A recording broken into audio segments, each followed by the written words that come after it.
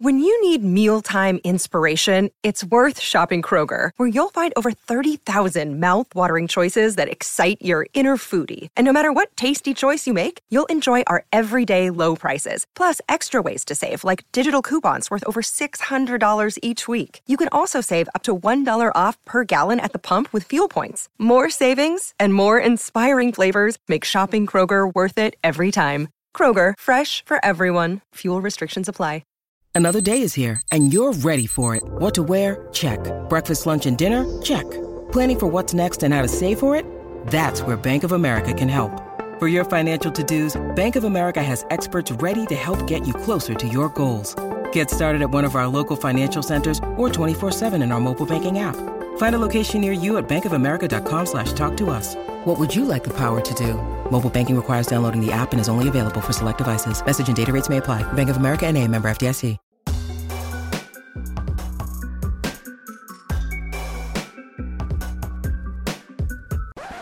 Hello and welcome to another episode of Courtside Fracas. Today I'm joined by Nee. How are you, Nee? I'm not bad, man. I've been better than the last few weeks. It's good, man. It's an improvement. Good. I'm joined by Sai. How are you, Sai?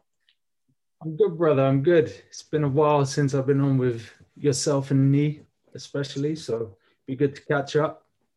And I'm here with Yas. How are you, Yas? Yeah, man. All good. Some good games to talk about over the last few days. Probably too many to actually talk about all of them. So This is it. I'm excited to get straight into them. Okay, before we get into the games, we're going to go around, talk about the recent news in the league. Firstly, I want to talk about Draymond Green, who has become, I would say, increasingly more known in the league for speaking his mind to the media about maybe social injustice or injustice towards NBA athletes and how they're treated and stuff like that.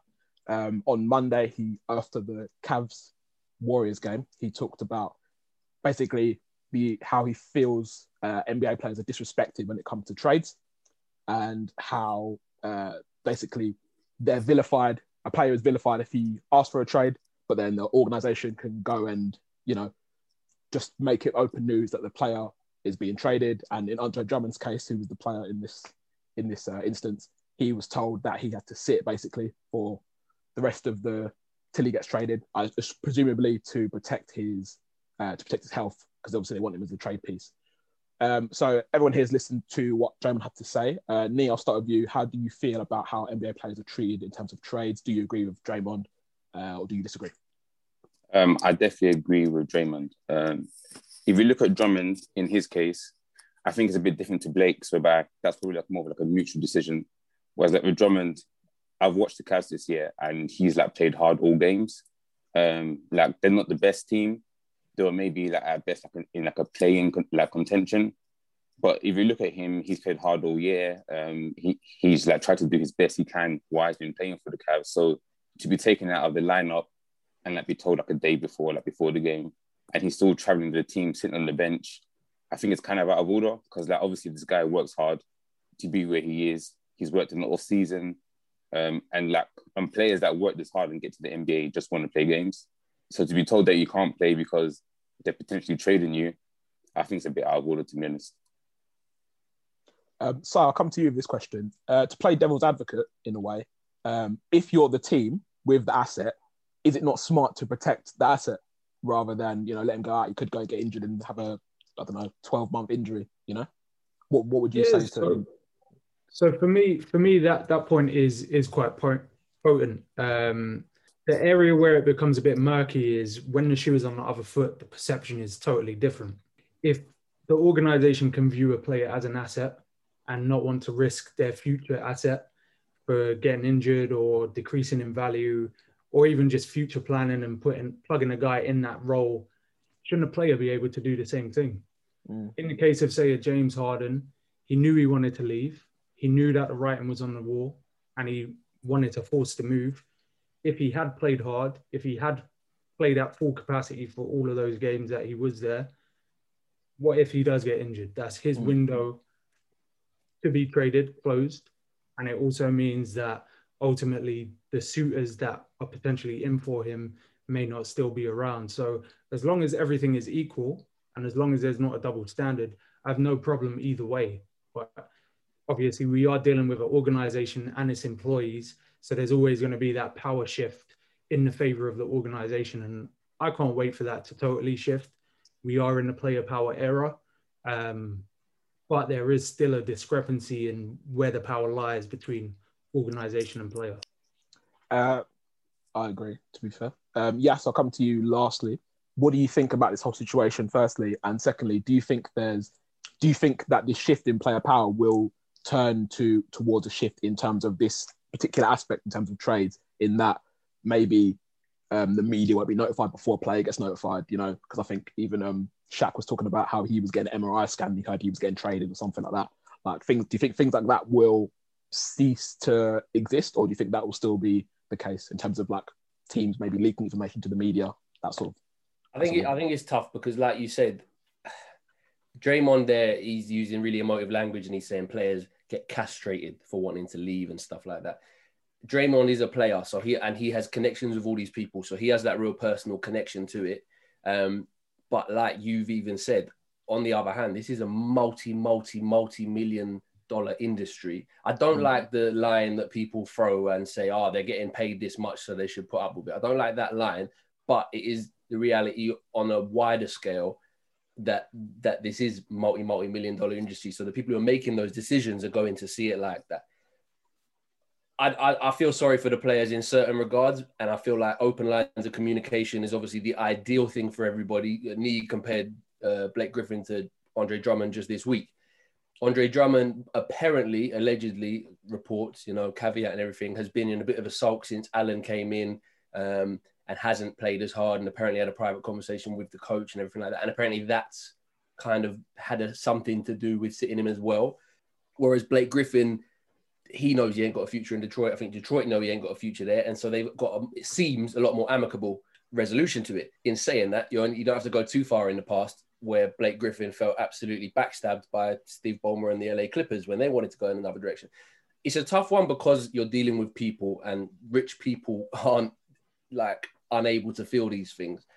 But at the same time, I'm interested just where it goes, because one of the things I really like about the NBA and sort of American sports system is the aim for parity and the aim for equality in the trade system, in the salary cap system, in the draft system, everything like that. And it is one of the things that does put me off football these days, in the ugly outcomes in transfer fee, wages, highest bidder, open market. That does wind me up a little bit. But I'm interested to see where it goes. I think something like this, I could see it going more to a point where there's more no trade clauses involved in contracts. I think I wouldn't want the NBA to lose its sense of that market and it just become a pay to win thing entirely. But I think, player protections, I think, might get a bit more enhanced the more down this player power era we go. Something like no trade clauses, which you can currently only sort of negotiate if you've got 8 years in the league. They might lower that to after your rookie deal or something on the condition you take a shorter contract. I think there's a halfway point that they could reach. Whether the people in power and the owners and the people who have all this money on the line of it are willing to do that is another thing altogether. And you see this kind of, especially with the COVID stuff, the difference in players and ownership and sponsors and everything like that. And those interests do come to a head a lot. So I sympathize, to be honest. But I think I don't want them to lose the trade thing altogether. And that's where I do have a little concern it could go further down the line. So I'd like to see some sort of preemptive stopping of that from the league in terms of just a bit more player protection on contracts, or players just being a bit more savvy about what type of contract they get. Like Andre Drummond's never going to turn down 28 million, but because he's on 28 million, he's not been able to get moved. Yeah. So I think that's the part that makes that his whole situation a lot more interesting. Is realistically his best case scenario is to just get a buyout anyway.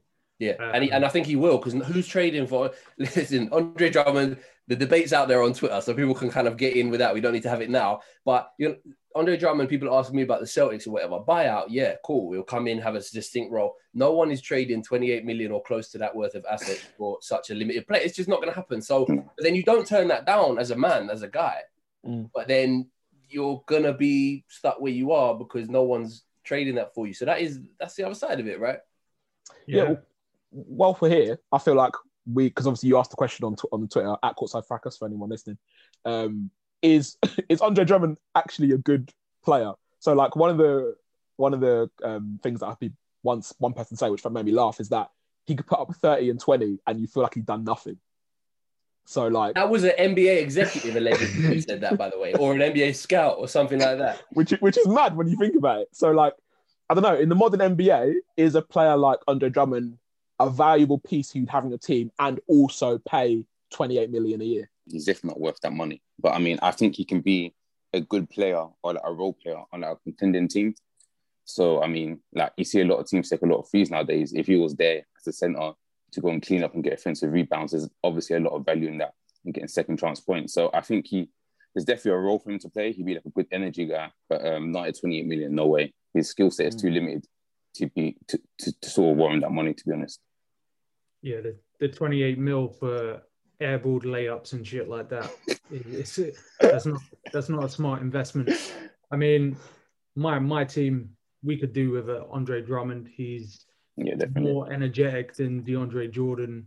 He pulls down more rebounds. He's probably the best rebounder in the NBA, to be totally honest, in terms of ability to just crash and consistently pull down offensive and defensive rebounds.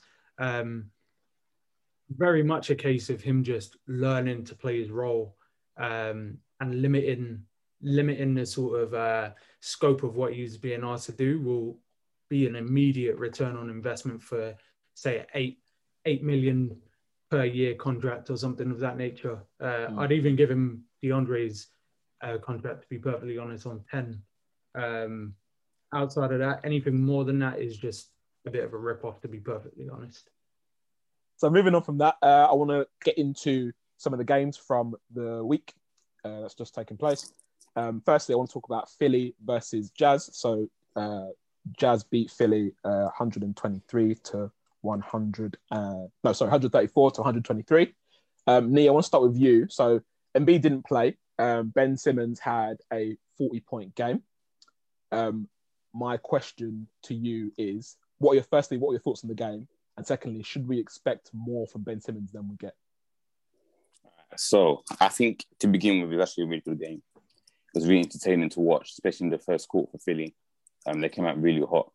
And to expect more from Ben Simmons, no. And I kind of get into that.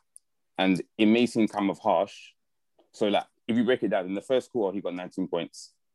And he got 42 overall. So that means the next three quarters, he got 23 points. And to be honest, like, the way they started playing the Sixers, it was very like pick and roll heavy with him and Harris. And like, Utah weren't really covering that pick and roll really well and not giving too much space. And I think like Gobert was coming up too high and they were just getting to the rim or getting shots off. And then I think like Zach Snyder called like a timeout towards the end of the quarter and like they made some adjustments. And since then, they kind of like minimize their role in terms of Harris and Simmons. And like, Gobert, I think he dropped back a bit more. And then like under more the Utah players who came up to defend Simmons a bit more tightly. So there were a lot more situations where Simmons was driving to the rim and he was meeting Gobert there. And that's when we start to see the Simmons that we usually see, where he was indecisive, his finishing at the rim wasn't great, and then he was like making passes towards the shooters, but then Utah sort of covered the pass lanes really well. And then it was kind of the same situation with Harris again. So it may seem kind of harsh because he did have a career high in 42 points, but I think we saw the problems with Ben Simmons in like the next three quarters after the first. It becomes difficult for him to get points or to get things really rolling when the defense is really set up against him. And it was kind of just the same story with Philly. And they've had a good season and they're first in the East, but I don't really see them being too different from like the sort of years that are past, to be honest. So, yeah. So I'm keen to see if you agree with me about whether or not we should expect more from Simmons. Someone could correct me if I'm wrong, but I'm certain he was in the top 20 players for us, like collectively, the courtside top 20. Not my top 20. Okay, fair enough.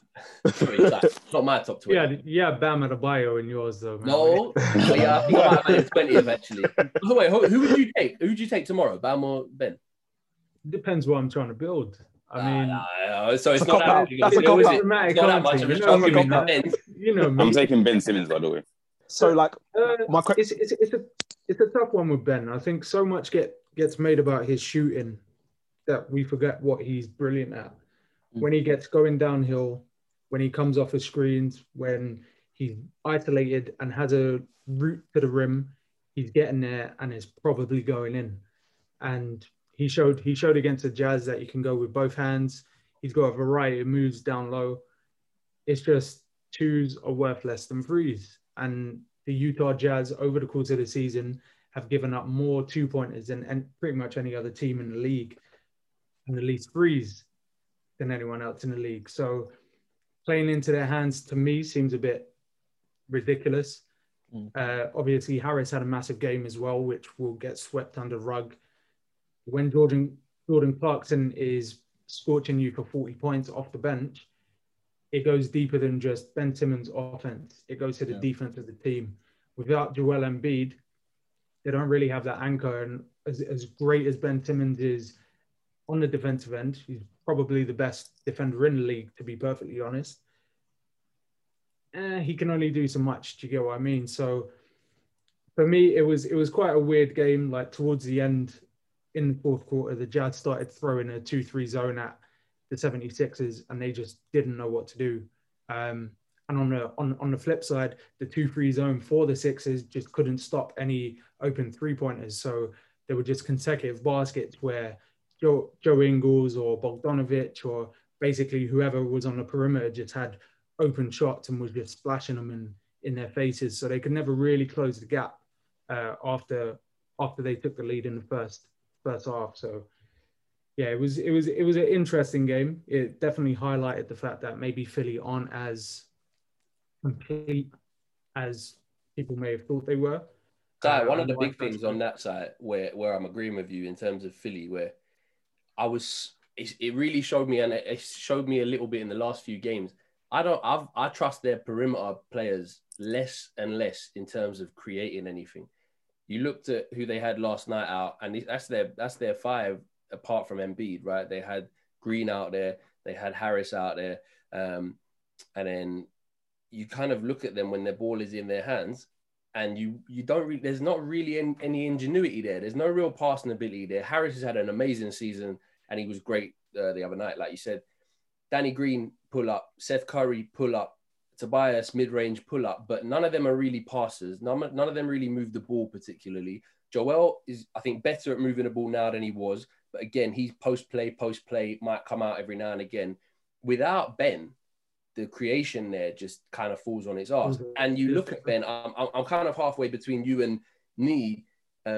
He was incredible, especially that first quarter. But like you said, it was almost a perfect storm. There was no Embiid in the low block. And if you looked at his points, so many of them were either transition straight out, fast break, or early offense. It was mainly early offense. They didn't give the Jazz time to get set. And they had Mike Scott out one corner, Danny Green out another corner, other two boys wide open. And they just created that lane for Simmons and Gobert. Like people are going on like, oh, it's just because Embiid aren't there. That's not entirely true. But without Embiid, they clearly had this plan to make things open up for Simmons.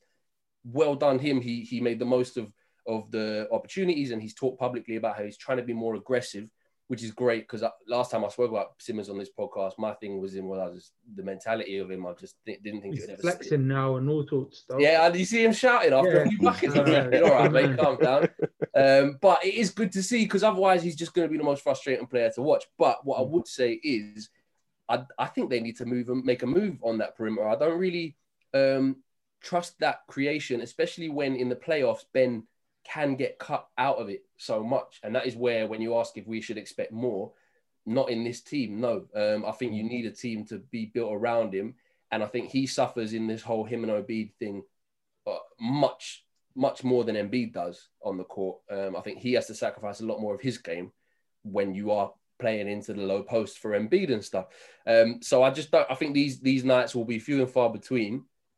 It would be great if that's wrong for Philly fans. But I just feel like Sad's right in that it was a perfect storm in terms of opposition, who was missing for Philly. But it did make me think, the perimeter talent is they can defend and they can shoot. But without without that creation, I don't know how far they really go. Milton's out, who's been okay. Tyrese Maxey, I like as a rookie. We'll speak more on him on Sunday. Yeah, man, they're missing a few too many pieces for me. I was going to say that as well, to be honest, because like I'll notice their playmaking, especially like the second unit. Like when they bring in Maxi, they've got Korkmaz, and they've got like Fireball. Like they haven't got any playmaking. Their 3-point shooting. Okay. Fireball, I really like Fireball. But so he's a great defender. Yeah, zero. Terrible. Zero. And then Maxi rookie pull up, and then Korkmaz another shooter. So it's like if Ben ain't got the ball in his hands, who is making any reads, any plays? Well, that's what I'm saying, because like there's a point where they forced the ball out of Simmons' hands after he got hot, and you had Danny Green making plays and Seth, and like they lost the ball. I think it was 2 turnovers in a row when they had the ball. And I was looking at their shooting because they added Danny Green and Seth, and I thought, okay, maybe Philly are probably a decent 3-point shooting team, but they're 28th in makes and they're 28th in attempts. So their 3-point shooting is still crap. They've got people like Korkmaz, he's shooting like 32% this year, and he's probably their 3rd best 3-point shooter. And like Fireball and Maxi are like down in the low 20s. So yeah, man, they got a lot of problems. Like they work that pick and roll, but because they take the mid range or that they try to get to the rim, it's just not going to work too well in the playoffs, to be honest. It's just I'll tell you as a Celtics fan as well, I think Tobias Harris is their biggest X factor. If he can be a 35 a night guy in the playoffs, hands up, like cool, they can go somewhere. But I'll tell you now, it is easier than you think in a playoff game to let Embiid get his buckets and them not win the game. It's easier than you think. Like to let him go off, you just rotate some centers, fouling him every now and again. Okay, he's great at winning fouls or whatever, but he's not a 44-minute a night guy, especially in a series of 7. Even with like the improved care he's apparently taking of himself, being a center wears you down. And I've seen 2 series over the last 3 years now where I've been worried about Embiid going in, seen his numbers up, and they're going home, bye. So yeah, they need Harris to step up, but I think they're going to have to make a move on the perimeter. I don't exactly know what they'll do with that, but because the pieces are either young or on cheap contracts. But credit to the Jazz though. Like the Jazz, I just wonder where it's going to stop. Where we stop, kind of treating them as a. This is what I want to ask. So one of my questions was going to be, when do we start taking the Jazz seriously? This is it, and it's like, bro, serious now. Hold on, right now, you could say with a lot of confidence, and you probably win the argument. You could say they got 6th man of the year, coach of the year, and defensive player of the year. Yep. And they got the best record. So you have to take them seriously, but at the same time, I just don't. And I think watching last night or the other night, I just worry about who's picking who up when it matters. Love Mitchell. I love Conley. I love Ingles. Bogdanovic has found his shooting form again. Love what Clarkson's become, even though I used to think he was pants. He's shut me right up. But I look around and I'm just thinking, okay, apart from Gobert, who struggles in that pick and roll a little bit, he's got his limitations. He's quite old school. I just think, all right, who's really locking a LeBron down? Who's really locking a Kawhi down? Who's really locking any net down, to be honest? And that is why I think people are still so hesitant, because they just strike me a little bit Denverish. Yeah. They're the most balanced team in the NBA at the minute. They're class, but I think that's my one worry. Offense, they defend hell to leather pretty much. They're the 2nd best defensive team in terms of defensive rating. They play at a high tempo. They can play at a high tempo if they need to. Do you think those guys? Do you think we've seen in playoffs before teams that live and die by 3, and it just not fall on a couple games, and then you lose 2 games, and then the whole series is put on its head? Do you think they have enough about them to get buckets in another way? They're so 3-oriented this year, and that's what's led to their success. Gobert's not going to be it. Spider can get to the rim, but again, apart from that, it's very, very, very shooter. That would be another concern I've got. The thing that's their saving grace is usually for teams that shoot a high percentage of threes, their pace is through the roof. If you look at a team like Atlanta, for example, when they were on their little hot run, or even say the Rockets when they had James Harden, they play at extremely high pace, but they would shoot a bunch of threes. So they're shooting a lot of transition threes, they're rushing in the shot clock, or they're just driving and kicking. The Jazz, because they move the ball around and they look for the best shot, I don't think it's as much of a problem, because when you find the best shot and you make the extra pass, there's opportunities that will open up to drive and get to the hoop, or just dump it into Gobert or whoever's making a backdoor cut.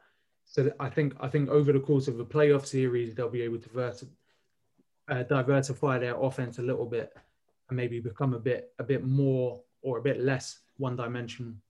Yeah, I agree. Cool.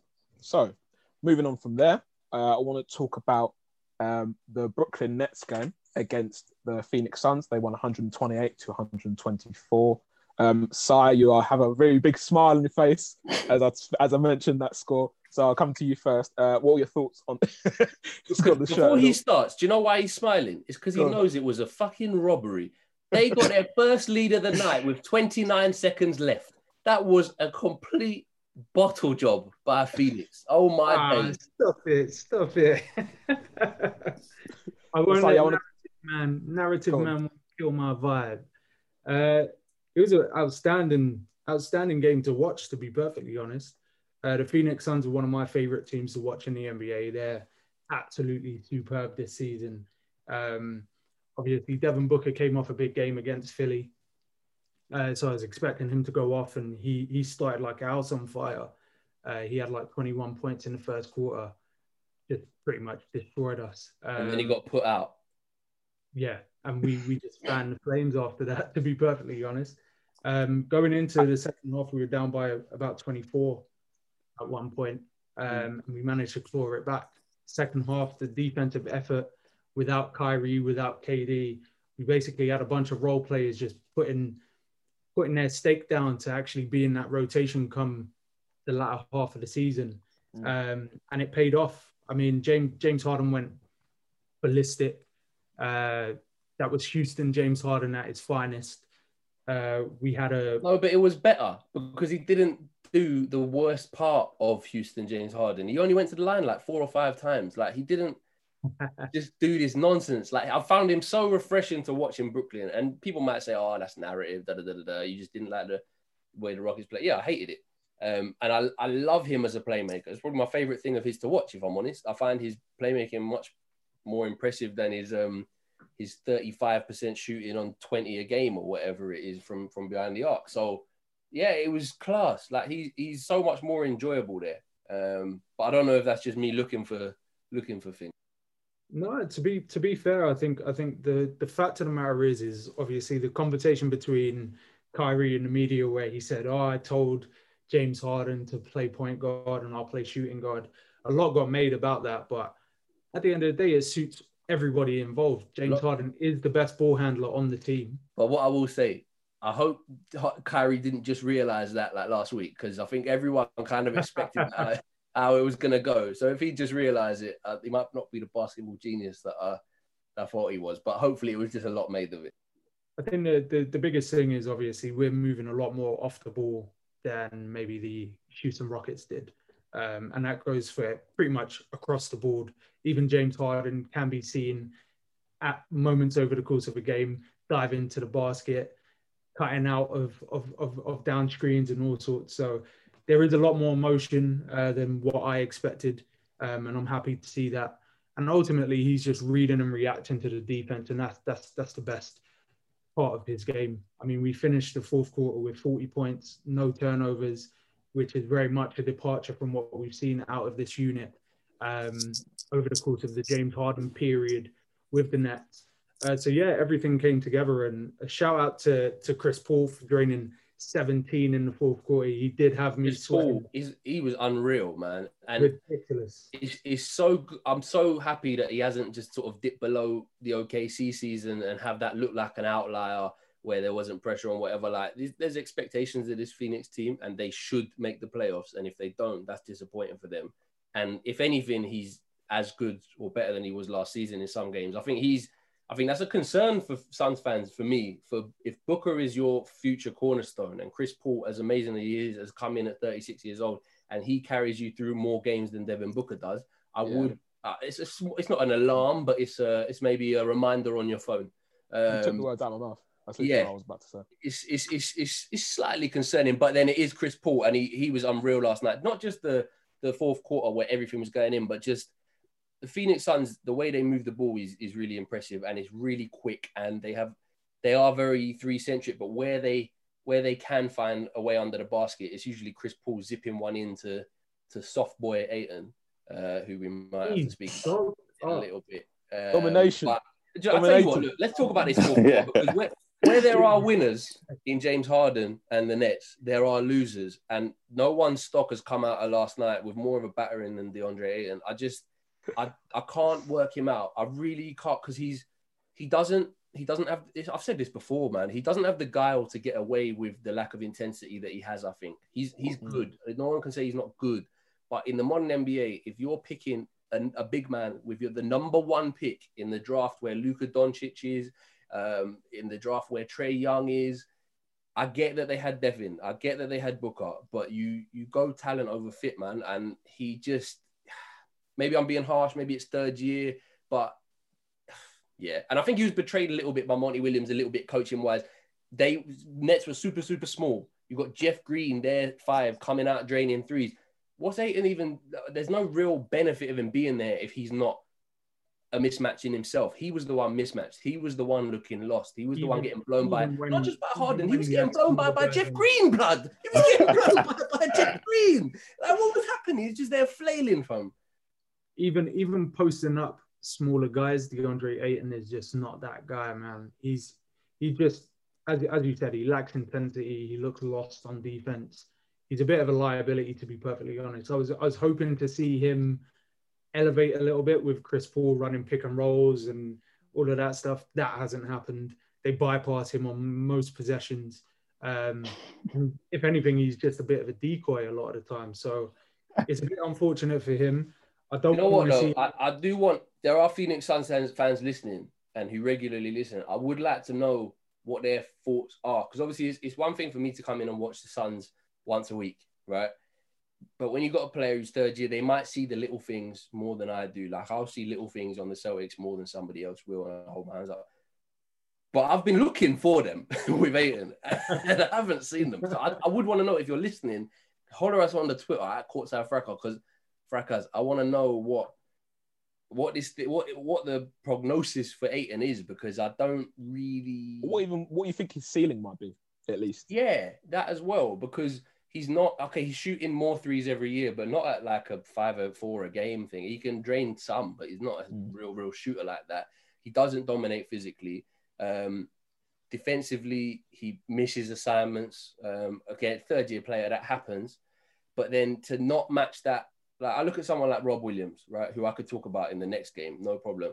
Rob Williams is a donut. Rob Williams at the Celtics misses assignments like he doesn't want to defend. Yeah, he's a clown. But he matches, he makes up for that with intensity and with dynamism going forward that no one else on the roster has. I love Rob Williams. Like, he is one of the things I think would define our ceiling as a franchise. And I know it sounds hyperbolic, but it's the jump of the people you don't expect that really help you out, right? Whereas Ayton don't match that. Like, he is better, okay, yeah, metrics, whatever, but soft, man. He frustrates me because I want so much more when I watch him. Nee, what do you think about how the Suns are doing so far this season? What do you expect from them? And also, Yas mentioned the point about CP3 coming in, obviously.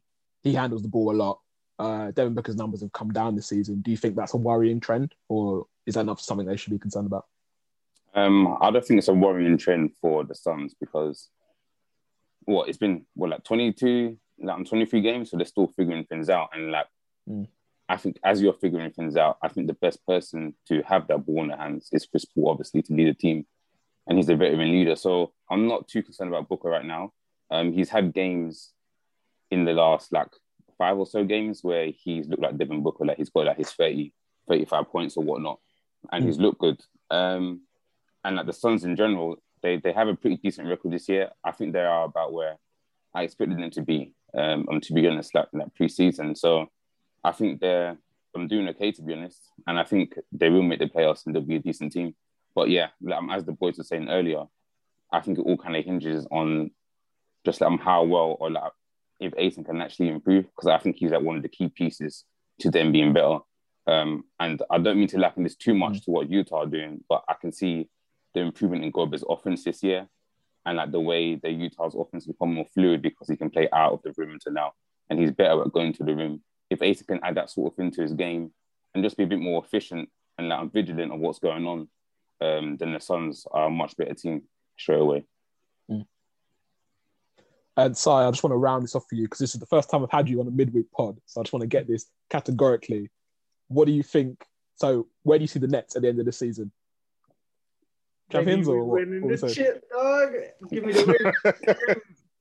Give me the rings. Give me the loot, baby. Okay, so for the timestamp, we've had it here. You heard it here first. So if the first midweek pod after the NBA Finals, I need you on this podcast. Win or lose or win, rain or sun, I need you on this pod so we can talk about it. I'll be there. Okay, moving on. Yes, because I know you are dying to talk about your Celtics. They beat the Nuggets yesterday, 112-99. What are your thoughts on the game, firstly? And secondly, we've seen Jason Tatum struggle a little bit in these few games coming back from COVID, obviously.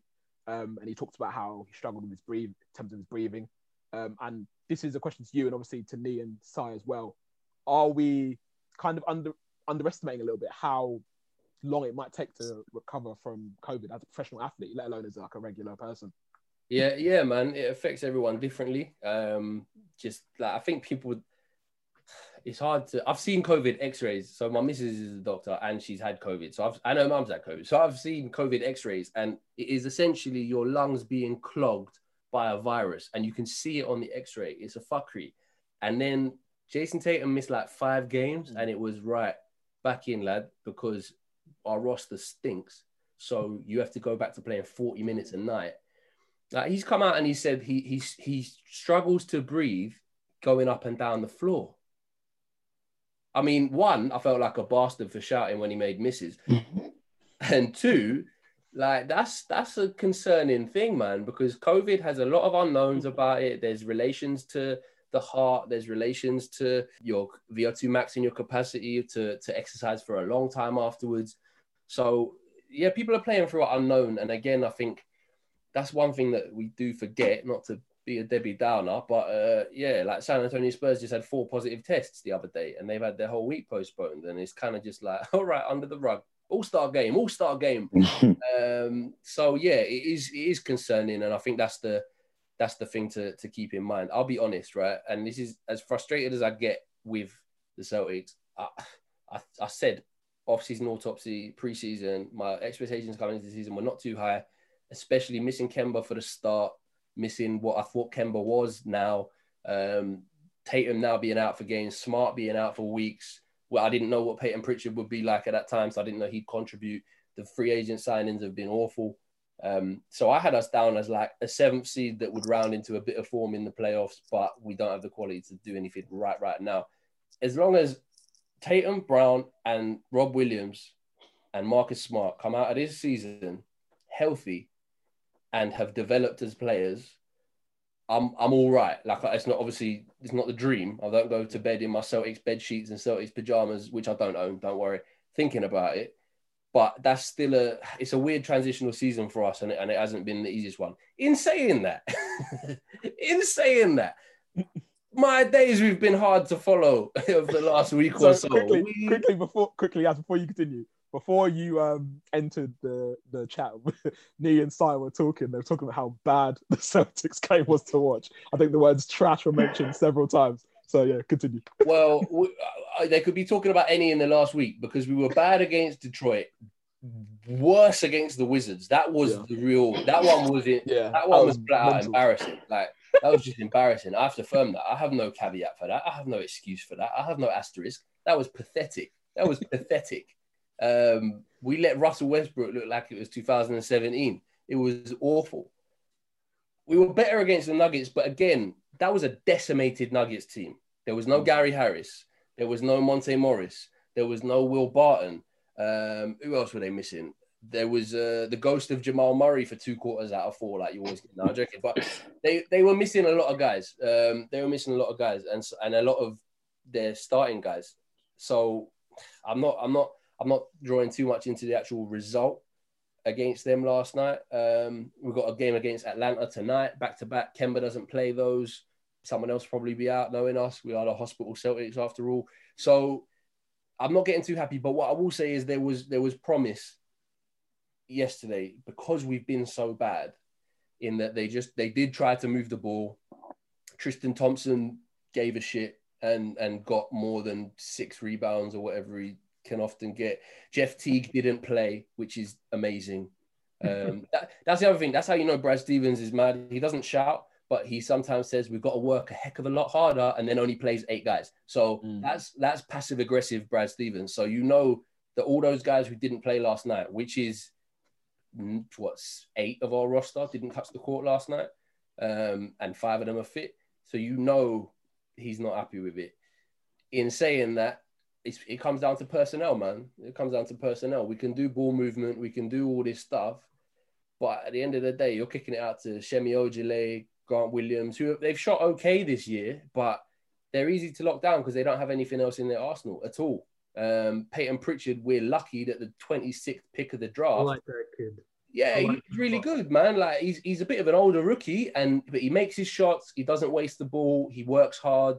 But we're lucky that how often does the 26th pick of a draft become your second choice point guard in 1 week? Like we're very lucky that that's worked. Our pick at 14, he works hard. He looks very, very raw. Aaron Neesmith doesn't look quite ready. So yeah, it boils down to personnel. And this is something I was debating with someone on the Twitter today about all the mistakes sort of Ainge has made personnel wise. And it's just put us in a really, really bad spot because you look at how we have to work hard for our buckets, man. We have to work so hard for every bucket, bro. And it's because we've only got 2 guys who can score, bro. It's mad. It's mad. Anyone out there listening, I'm letting Yaz cook because the blood of my enemies is real. Oh, it's mad, bro. I'm vexed, bro. All of these. I did the caveat about, hey, I just want development. I'm pissed, bro. I'm pissed. These were Nets picks. I know you got Jaylen Brown and Tatum out. Well, this is what makes me happy is that in 2 years, when they've got their chip at the Nets and they're done and they will leave in 2 years, we'll still be here. That's the one thing I'm clinging. Doing what though? We'll have some jewelry though. I will be better than now. Fuck me, we're not going to be any worse, Obi. Like, okay, if you say so. So one question I wanted to ask, which I was going to ask before the pod, but was how bad of a decision is it turning out to be to give Kemba Walker all that money? Yes. Yeah, it's bad, man. I think I was never, and I've said this on the pod as well, I never really wanted to sign Kemba at all. I thought it was a panic move. I wanted a stopgap. So I wanted Brogdon at 10, 15 million less or whatever it was, or I wanted Rubio, which people laugh at, Rubio. But I really like Rubio as a veteran, like comes in, play makes, because as soon as that 2018 playoffs kicked in, where we saw what Tatum and Brown can do when Kyrie was just chilling at home and Hayward was injured, the timeline just shifted. And especially once you realize that Kyrie was going to leave that year, the timeline was just shifted all around Brown, Tatum. They clearly didn't expect them to develop that quick because I guess their thinking with Kemba was, well, we'll get an all-star point guard in for 2 years on a max deal. He'll still have value. We'll be able to trade him when Tatum and Brown are ready to take the team on. Tatum and Brown were ready to take the team on 6 months after Donnie joined. So that is a bit of a sunk cost. Then he gets hurt. And if you get hurt, we talk about the kind of the Blake Griffin thing or the Drummond thing. They just have, even though Blake Griffin's body is done, he has size, he has experience, and he can play. If Kemba loses burst, I don't think Kemba looks physically bad. I think mentally he's a bit worried about the physical. But if he does lose burst, even a bit, that's a big part of his game gone because he is all get to the rim with those crafty finishes. He's not actually an amazing shooter. Like he's good, but for these days, he's not unreal. And so I think it was just a miscalculated decision. I think they wanted to save face with Kyrie going. It was clearly an attempt to match like for like, which is damn near impossible with the Kyrie. I think all you manage to do is buffer that sort of fit. Yeah, but this is the other thing this is me going in on those young bucks. But this is the thing that confuses me as a fan of a Brad Stevens team. Brad Stevens' big thing is defending and being switchable. So by that, he means I want 5 guys who I can realistically switch and put onto any guy that they come up against. So theoretically, you got Marcus Smart as a point guard. Marcus Smart can defend 1 to 4. 5 is a bit beyond him, but he can defend the guards and a lot of the forwards. So you can switch him onto anyone. He doesn't have to just get mismatched and have a guy just shooting over his head all the time. He's good for that. That's where people like Lonzo and Ben Simmons are so valuable, because they're massive point guards, and where LaMelo will become valuable probably, where they can be put onto people and match them side for side. Kemba and Isaiah Thomas, and to an extent Kyrie, seem to be these point guards that we go after. But the wings and the bigs we go after are like 6'8", switchable, multifaceted players. And I don't understand. Like, you have this whole philosophy of switchable defense, do it all guys, which is great. And then you get 6-foot point guards who can go off. And I get that they have qualities, but they don't really seem qualities in sync with what he wants to do defensively. So it's just a bit of a weird fit, to be honest. And I think Kemba has spent his whole career as a do what you want in Charlotte. And now he's a third option on a team where he has to defend at 30, 31 years old. That's a massive adjustment for him. And he's got better in the last couple of games. He's found some shooting and everything like that. But we're not going to win with him, basically. So that's why you just, as a Celtics fan, you have to treat these years as development, because you're not winning with him as your starting point guard. I want him to be an expensive 6th man, put it that way. Si, I want to come to you for a quick question. How do I put this? So, as you said, Denver were decimated yesterday, but their record this season isn't amazing. It's pretty average, to be honest. Obviously, they got to the finals, Western Conference Finals last year, so I think everyone was pretty high on them in general. But do you think, so this is basically me projecting, because I think they are. Do you think that Denver are overrated? Yeah. And they are where they are because that's where they should be? They're where they should be. Going into this season, they've obviously made a lot of moves that haven't really panned out. They doubled down on MPJ, and that hasn't worked out. Much to the dismay of my fantasy team. Obviously, they let Jeremy Grant go as well, which again, he's killing it. He's taking that lead, looking like the most improved player in the NBA, as predicted by myself. Clocks. So they've basically taken a few steps back, and that happens sometimes. I think guys like Jamal Murray, you get those lightning in a bottle moments in playoff series where a player elevates to what they could become in 2 or 3 years, and I think that may be the case with Jamal Murray. All the talk about him being amongst the best finishers at the rim in the NBA and all of that garbage. I think he's just a guy. I think he likes the pressure. He likes playing under pressure. That's what I've heard anyway. And when you get to these, some players are like that. I think obviously Jokic is playing at a very, very high level. 43 points in a loss. I mean, what more can you ask for, really? Like he really does put that team on his back. But if you can't get stops as a team or as individuals, as the conversation has been sparked on here quite a bit about centers that can't defend, it does just make it very, very difficult to string stops together over the course of a game. And obviously over stretches of games, it will lead to losses. So that's pretty much all we're seeing from them. They're going to need a few more pieces to be the real deal again. I'm sure it will happen eventually. I just don't know if they'll really be a team that can get past the first round in the playoffs this season. On that though, on the defending thing, I think you're right. Every move they made hasn't gone well. Don't know why they let Torrey Craig go without even making an offer. Jeremy Grant wanted to leave for a bigger role. They couldn't do anything about it, but that is hurting them massively. They lost Plumlee as well, who you laugh at Plumlee, but he was a good centre rotation to come in. Now they've got Kanchar and flipping Hartenstein. Like, Plumlee's better than those guys. So, but the other thing with them is you look at the players they've got. Take away Jokic, right, and look at their 5 or 4.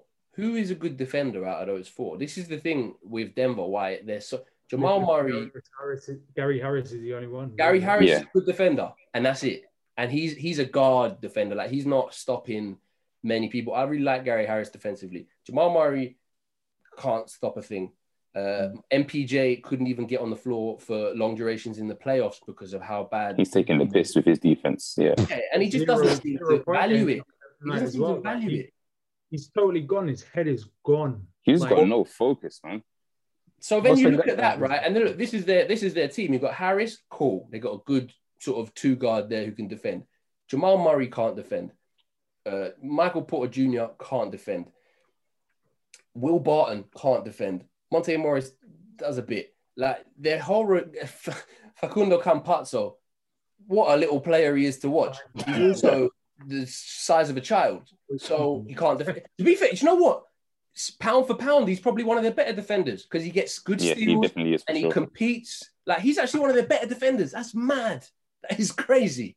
And that is their problem. Like, they just have constructed this entire roster without seeming to think about the other way. It doesn't help that they lost 3 defensive focused guys, but they got worse in the offseason, straight up. So having an MVP level player is great, but you've lost 3 good rotation pieces that get you through the regular season. It's not going to work, is it? And just to round off the conversation, Nee, I think, I could be wrong, correct me if I'm wrong, but I feel like at the start of the season, you had Michael Porter Jr. down as your pick for most improved player of the season. That doesn't sound like you are wrong. I think I might. Obi, that sounds like you've saved that one, mate. I'm just recollected from my memory. Do you know what I mean? I remember certain points, things, you know. And so he's not having a good season, Nee. So I just wanted to ask what you think's going wrong with him. Is it the fact that Donald Trump lost the election, or what's... It's probably a mix of that and the fact that he's just not in the game. Like, there's not much improvement in his actual game. So there's times where his offense just isn't dropping, and then he lets that affect his defense, and he just seems to go into like a stupor. Like, he starts to mope about the court. He gets back late in transition. Like, yesterday, it was a pretty bad game, and Denver shouldn't have been in that game if it wasn't for Jokic. But then he had 0 points in 24 minutes. Yeah, he was awful. And then it totally swung in the third when there was a point where he took a fadeaway jump shot. He missed it. He got the rebound. He did the same thing again, missed it.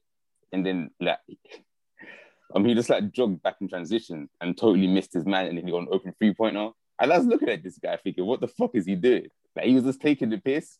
And I think that's the main problem with him, because I think Mike Malone didn't play him a lot last year. And fans are always asking, why isn't MPJ getting more minutes, etc., etc. And I think we can kind of see that now. His intensity is just off. And I think that's a problem for most of the players within the Denver team, to be honest. The defense was terrible yesterday. But a lot of it can be improved, either just more active, and if you just disperse and run to perimeter a lot quicker, and you're more active with the way that you play. But yeah, he's been terrible this year. And his development has just stalled completely. Fair enough. Okay. So quickly, just to clarification, same as Si, are you sticking with him for most improved player of the year? No, I'm definitely not. No. Okay. Just wanted a clarification on that one.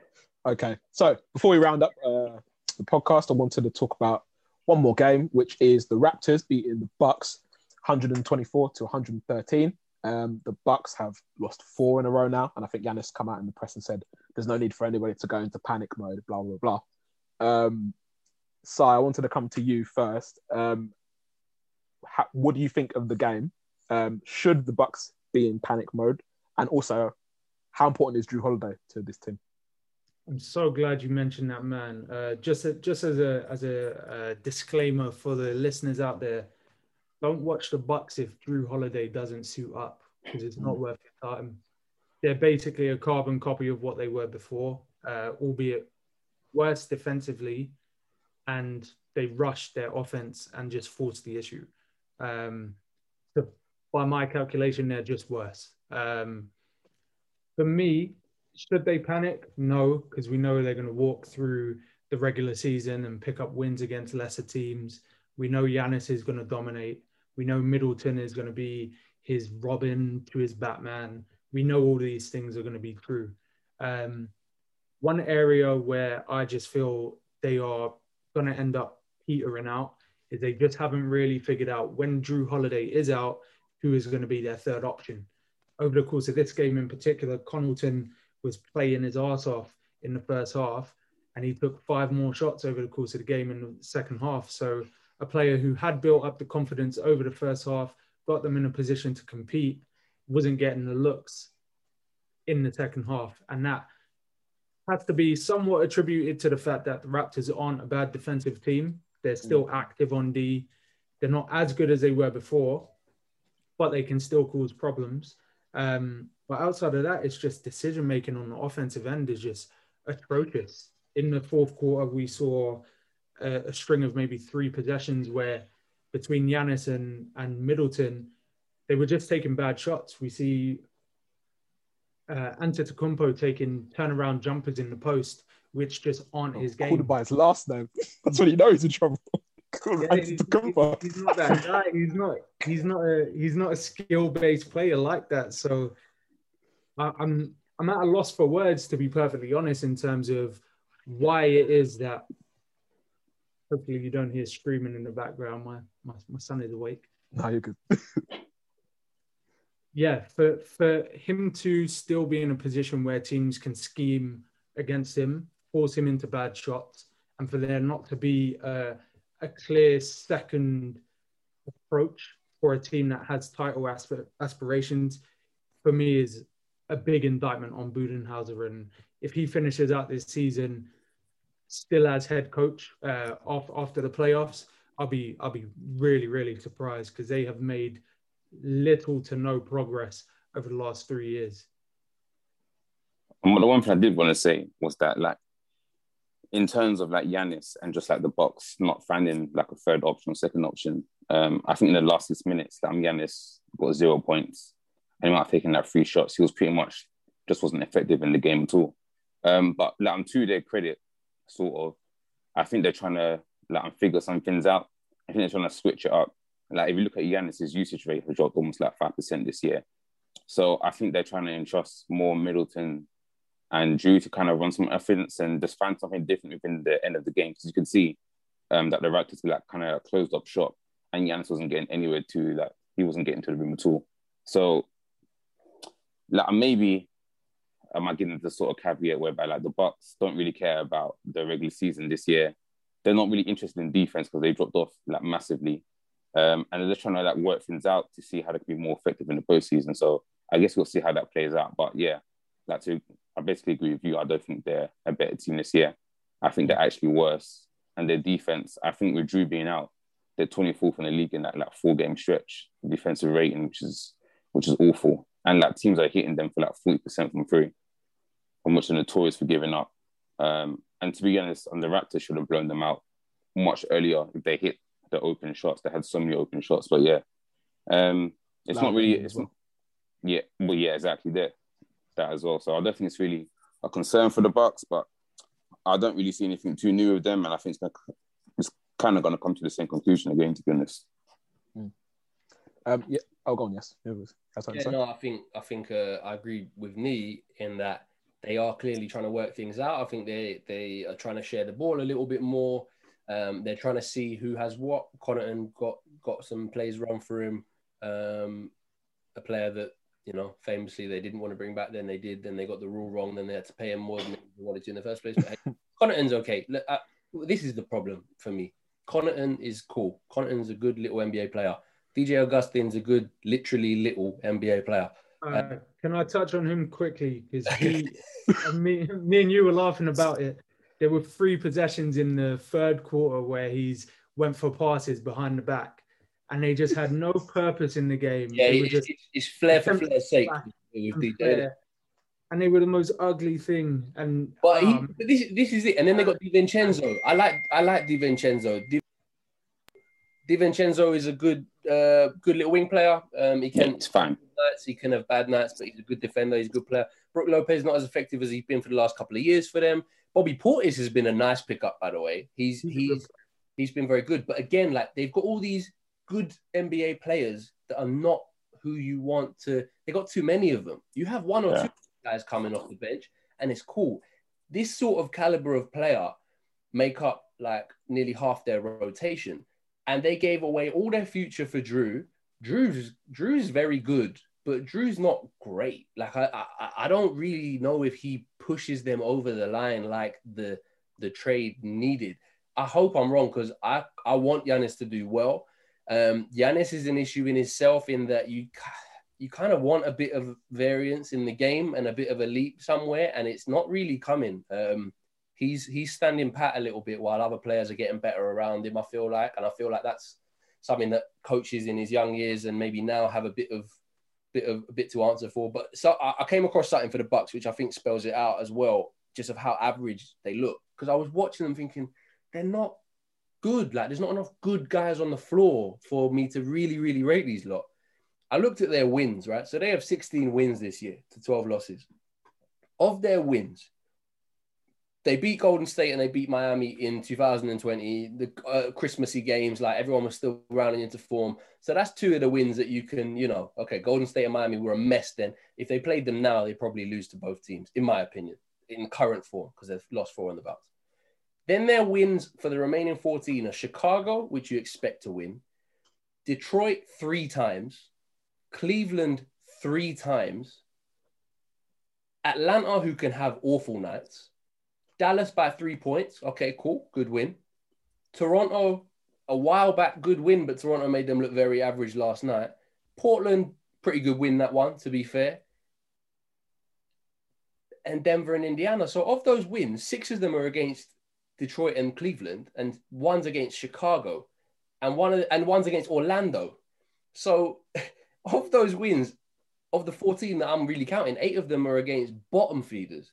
They have lost against nearly every big team they've come across. They've lost to Utah. They lost to Boston early. They've lost to OKC. They've lost to New Orleans. No one fucking loses to New Orleans. They've lost to the Lakers. Like, they've lost to Brooklyn. And that is a big concern for me in that they haven't been able to close games well at all. And I think they remind me almost of us a little bit, where I just don't think the quality's there for what they want to do. So I don't know. I'm not sure on them, man. I think I don't really see what maneuverability they've got to change things either, unless they really are just playing half-assed to work out specific things. But yeah, I've got concerns for them, to be honest. But hopefully I'm wrong, because I do want Giannis to do well. You touched on a couple points that need expansion.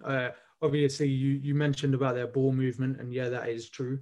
They do move the ball a lot more than they did in the past until the fourth quarter. So basically, they just play themselves into the position of being beatable in the same form and fashion as they were before, in the moments where it matters the most. And that, to me, is basically an indication of where Giannis's IQ is at the moment. He needs to elevate that aspect of his game just a little bit more. He is a good decision maker, but he's not elite on that decision-making criteria. And just secondly, on that one for Giannis as well, one of the things he needs to get smarter with, I think people have worked out a little bit how to defend him now. Yeah, he goes straight into fucking offensive fouls like it's his first year in the league sometimes. Like, you should be smart enough to know how people want to defend you now. They want to wall you off. Kyle Lowry's going to drop down every time you go into him, bro. Like he got away with a few last night, but he's just got a bit of naivety, man. I think people are clocking on to where his weaknesses are, and really zoning in on him again, which they're able to do because of that lack of quality elsewhere, maybe. So I think you're bang on with that, him needing to be a bit cuter and a bit more savvy. And my last point is, I do love Drew Holiday, but I bet they wish they had Malcolm Brogdon. Oh, yeah. Yeah, definitely, 100%. Sure. My all-star Malcolm Brogdon. Before we round off the pod, shameless plug for Malcolm Brogdon, all-star. Get the votes in. And for Julius Randle, whilst you get voted. Yeah. Before we finish off the pod, yes, I want to come to you with this really quickly. I think you were one of the people, along with myself, who said that they think the Raptors should blow it up in general. They are linked with a trade for Andre Drummond. Yeah, what the hell is that about? I was going to ask you, what's the point? Well, look, I think I'll be honest. Yeah, I don't know where those stories have come from. I do, and I want to be clear with the Raptors. I think they should blow it up not because they're awful. I think they should blow it up just because with what they've got, I don't really see what they're doing. I think it needs a bit of a restart. I think Siakam's on big money. Siakam's a second, third option. Like we saw in the playoffs, what happened when you over-relied on him. And I think he's finding form now, though, which is nice. Like he's putting it together a little bit, but he's not that guy. Kyle Lowry is swan song of his career now. I reckon he could be on the move, and he's been linked to places like Miami and Philadelphia as a Philly boy. So I think blow it up just for them because they've got some nice low-cost pieces relatively in OG Anunoby, Siakam as a wing player, Chris Boucher I really like. They've got some nice pieces that you could really complement around, and there's a cool draft coming up. I just feel like it would be worth it. I still think they should, just because to be average in this league is just a bit dead, and especially in the East where you could make the finals more often than not if you're really good, and they've shown what risk does for them in the Kawhi title winning year. So that's kind of what I want them to do. Yeah, still. Although I have seen now that Masai Ujiri has not fully committed to being there next year, so he might be thinking on the flip side, strengthen as much as we physically can now, and I'll leave to another market. So I don't know about that. On the Drummond thing, the best I've seen them play was last night because they played Siakam as a center and they went and they've just been like, you know what? Aaron Baines is cooked. He's done. And so they played Siakam at the 5 last night. They had Norman Powell out there, OG Anunoby out there. As well. It was it was nice. Really nice stuff. They like to shoot the 3 anyway. It opens a lot of space out for Siakam, who I think last night had 23, maybe 26 points or something like that, 13 rebounds and then 6 assists. And the assists were from drives, kick out. They like the 3-point shot. They've got decent 3-point shooters, even though they're not the best. So yeah, I do feel like they should just really reevaluate what they're doing. But for now, I at least like that lineup they went with last night, and I think they could be tricky in the playoffs, but I just don't see them doing a lot. But Drummond is the last thing they should do. I don't see how he fits there at all, especially after last night. Yeah, same. That's exactly what I was thinking. It doesn't even make any sense because we can see like Boucher and Siakam were absolutely destroying Brook Lopez, who was basically just like obsolete in the game. They were playing the game around him. So I don't see how Drummond comes in and makes them better in that situation. And they've just got more modern forwards or centers that can play forwards, etc. sort of thing. So I don't see why they need Drummond at all. They don't have the contracts to match him, so you'd think it's a buyout. But if Drummond is actually on the buyout market, he might as well wear black and white now. He's a net bro. So if people are coming looking for a center on the buyout, cheap deal, and he sees a chance to get a ring with Harden, Durant, and Kyrie and them, he's a net. So unless it's a trade, he ain't going there. Although allegedly he wants to. If it's not a trade, he ain't going there, and they don't got the paces to make that trade unless they proper gut the roster, which would be maybe leading him into that tank. I don't know. So yeah, it's an interesting one to keep an eye on. Toronto, they're good when they're good, but they're just not really moving anywhere for me. Cool. And with that, I'll bring this episode to a close. So, Sai, yes, thank you for coming on. No worries, mate. Thank you for hosting, bro. No worries. I've taken the duty off you for once, you know? Well, I ain't done a midweek. I feel like I finally put in the hard work on the Sunday. I'm buzzing. I got a European night. This is great. So yeah, anyone listening, thank you for listening, firstly, and follow us on Twitter at Courtside Fracas and follow us on Instagram at Courtside Fracas. At us, engage with us. We'll always engage back. We always love a debate about any random NBA topic, anything you want to talk about. There'll be somebody who on the account who wants to reply and have a little chat with you. So yeah, thanks for listening, and we'll see you next time. Peace. Obi, if you just transfer me that, bro, I'll clip it up and get it out in the next hour. Sports Social Podcast Network.